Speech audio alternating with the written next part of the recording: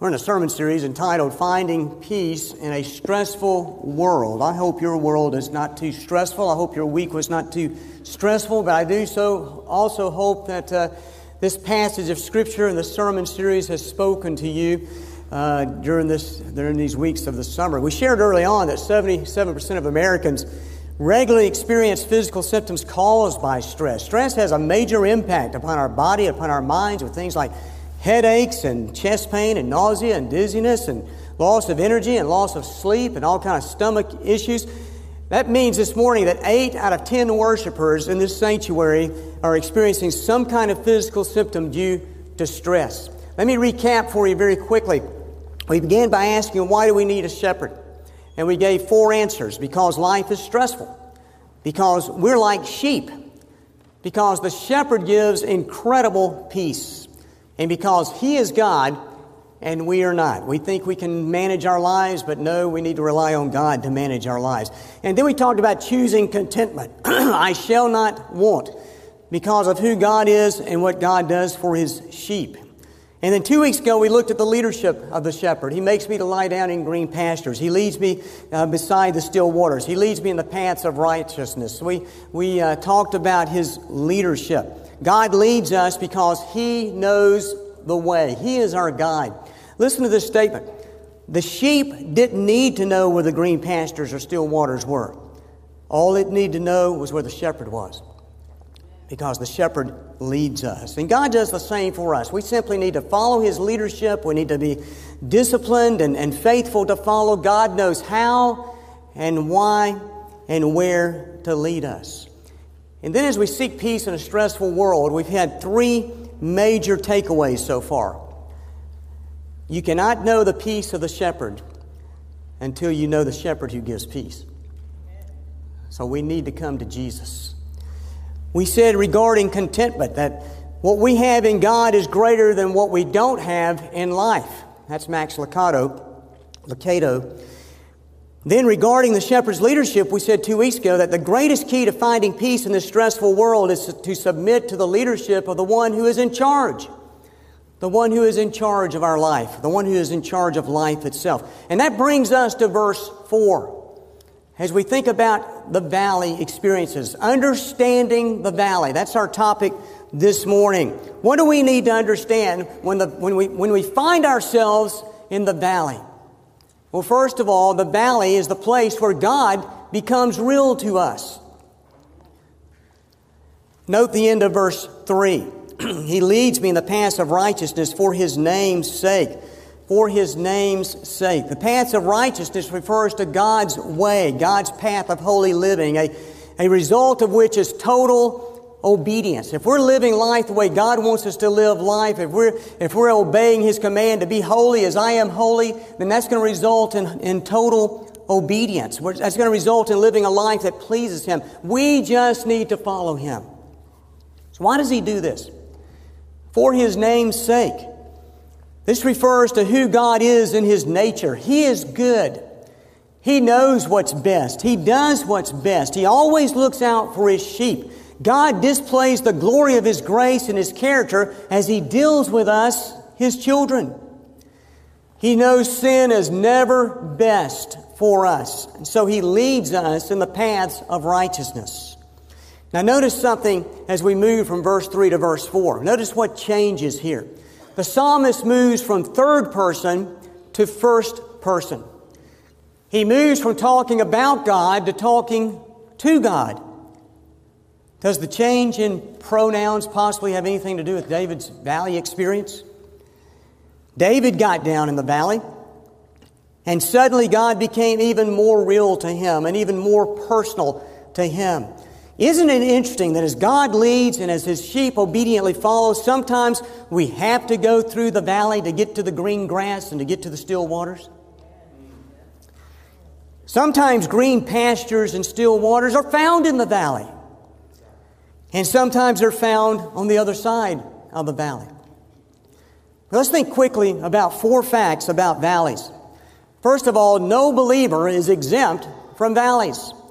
It's what Mike was saying in his sermon last week, trials come to every one of us. That's part of life. That's part of living life in this world. David's valley was the valley of the shadow of death. Not death itself, but the shadow of death. He's speaking of what brings fear to our life. Shadows are fearful because we can't see clearly what is ahead. Shadows block our vision, and we don't light the dark, do we? Because we don't know what danger lurks out there.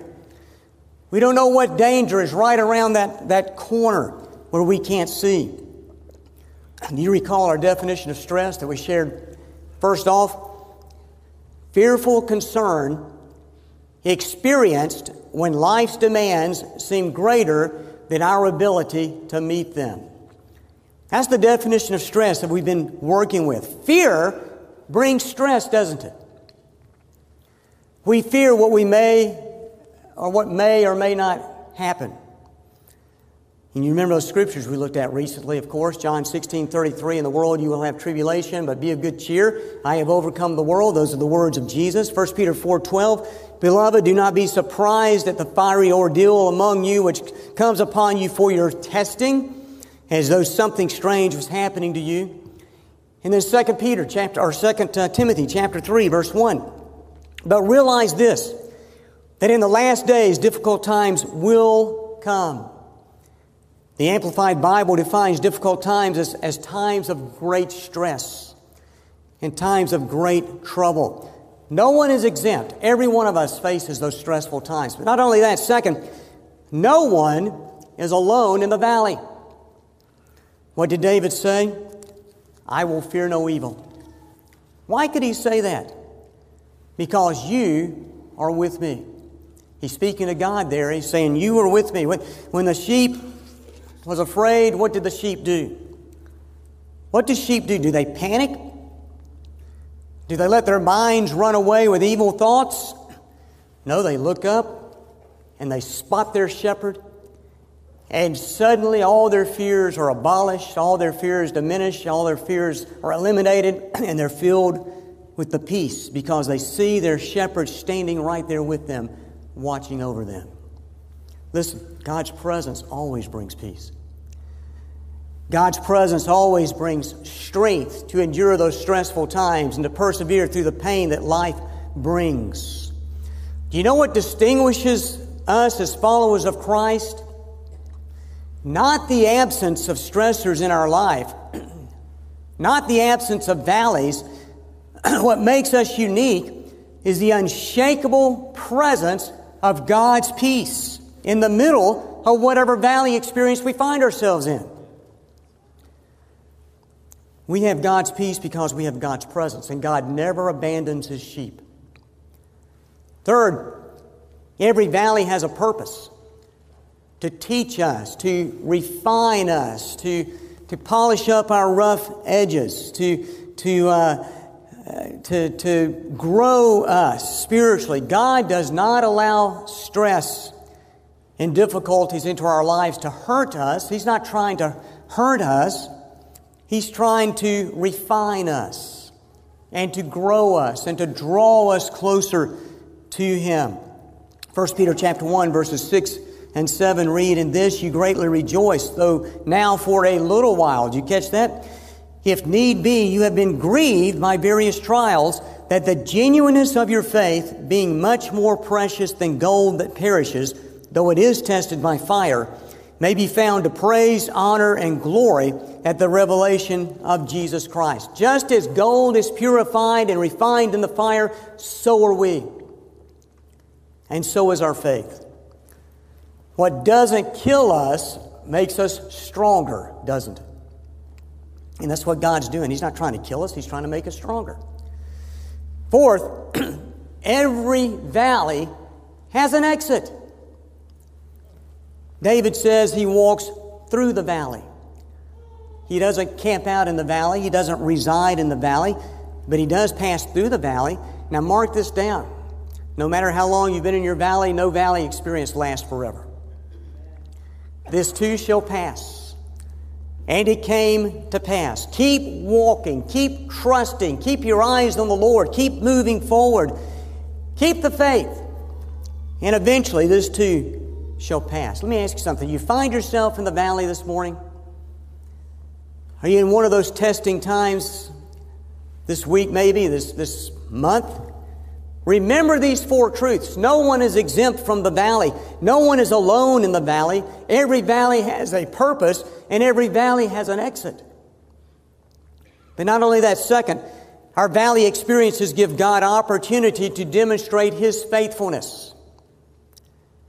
When we find ourselves in the valley, we can count on God to demonstrate His faithfulness. In His faithfulness, what does God give to us? Well, He gives us comfort. For you are with me. This is the heart of this song. The presence of God.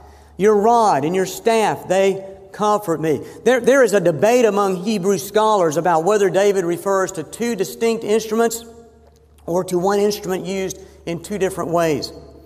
One was used to defend the sheep if predators surfaced or appeared. The other was used to gently prod the sheep, to direct the sheep, to keep them on the right path, to steer them in the right direction. Especially in the valley of the shadow of death, David was comforted by God's protection and even by God's discipline. Discipline promotes security, right? Parents, listen, don't forget your role as persons who dispense discipline. Because discipline shows that you care about how your kids turn out. And you love your kids and you're trying to steer them in the right direction. Discipline promotes security. Discipline shows a sheep that the shepherd loves him. So he gives comfort. But not only that, moving very quickly because we're going to come back to verses 5 and 6 next week. God gives preparation. God gives His presence. God gives His place. He gives preparation, presence, and place. We have an eternal place to dwell in because of what Jesus did for us on the cross.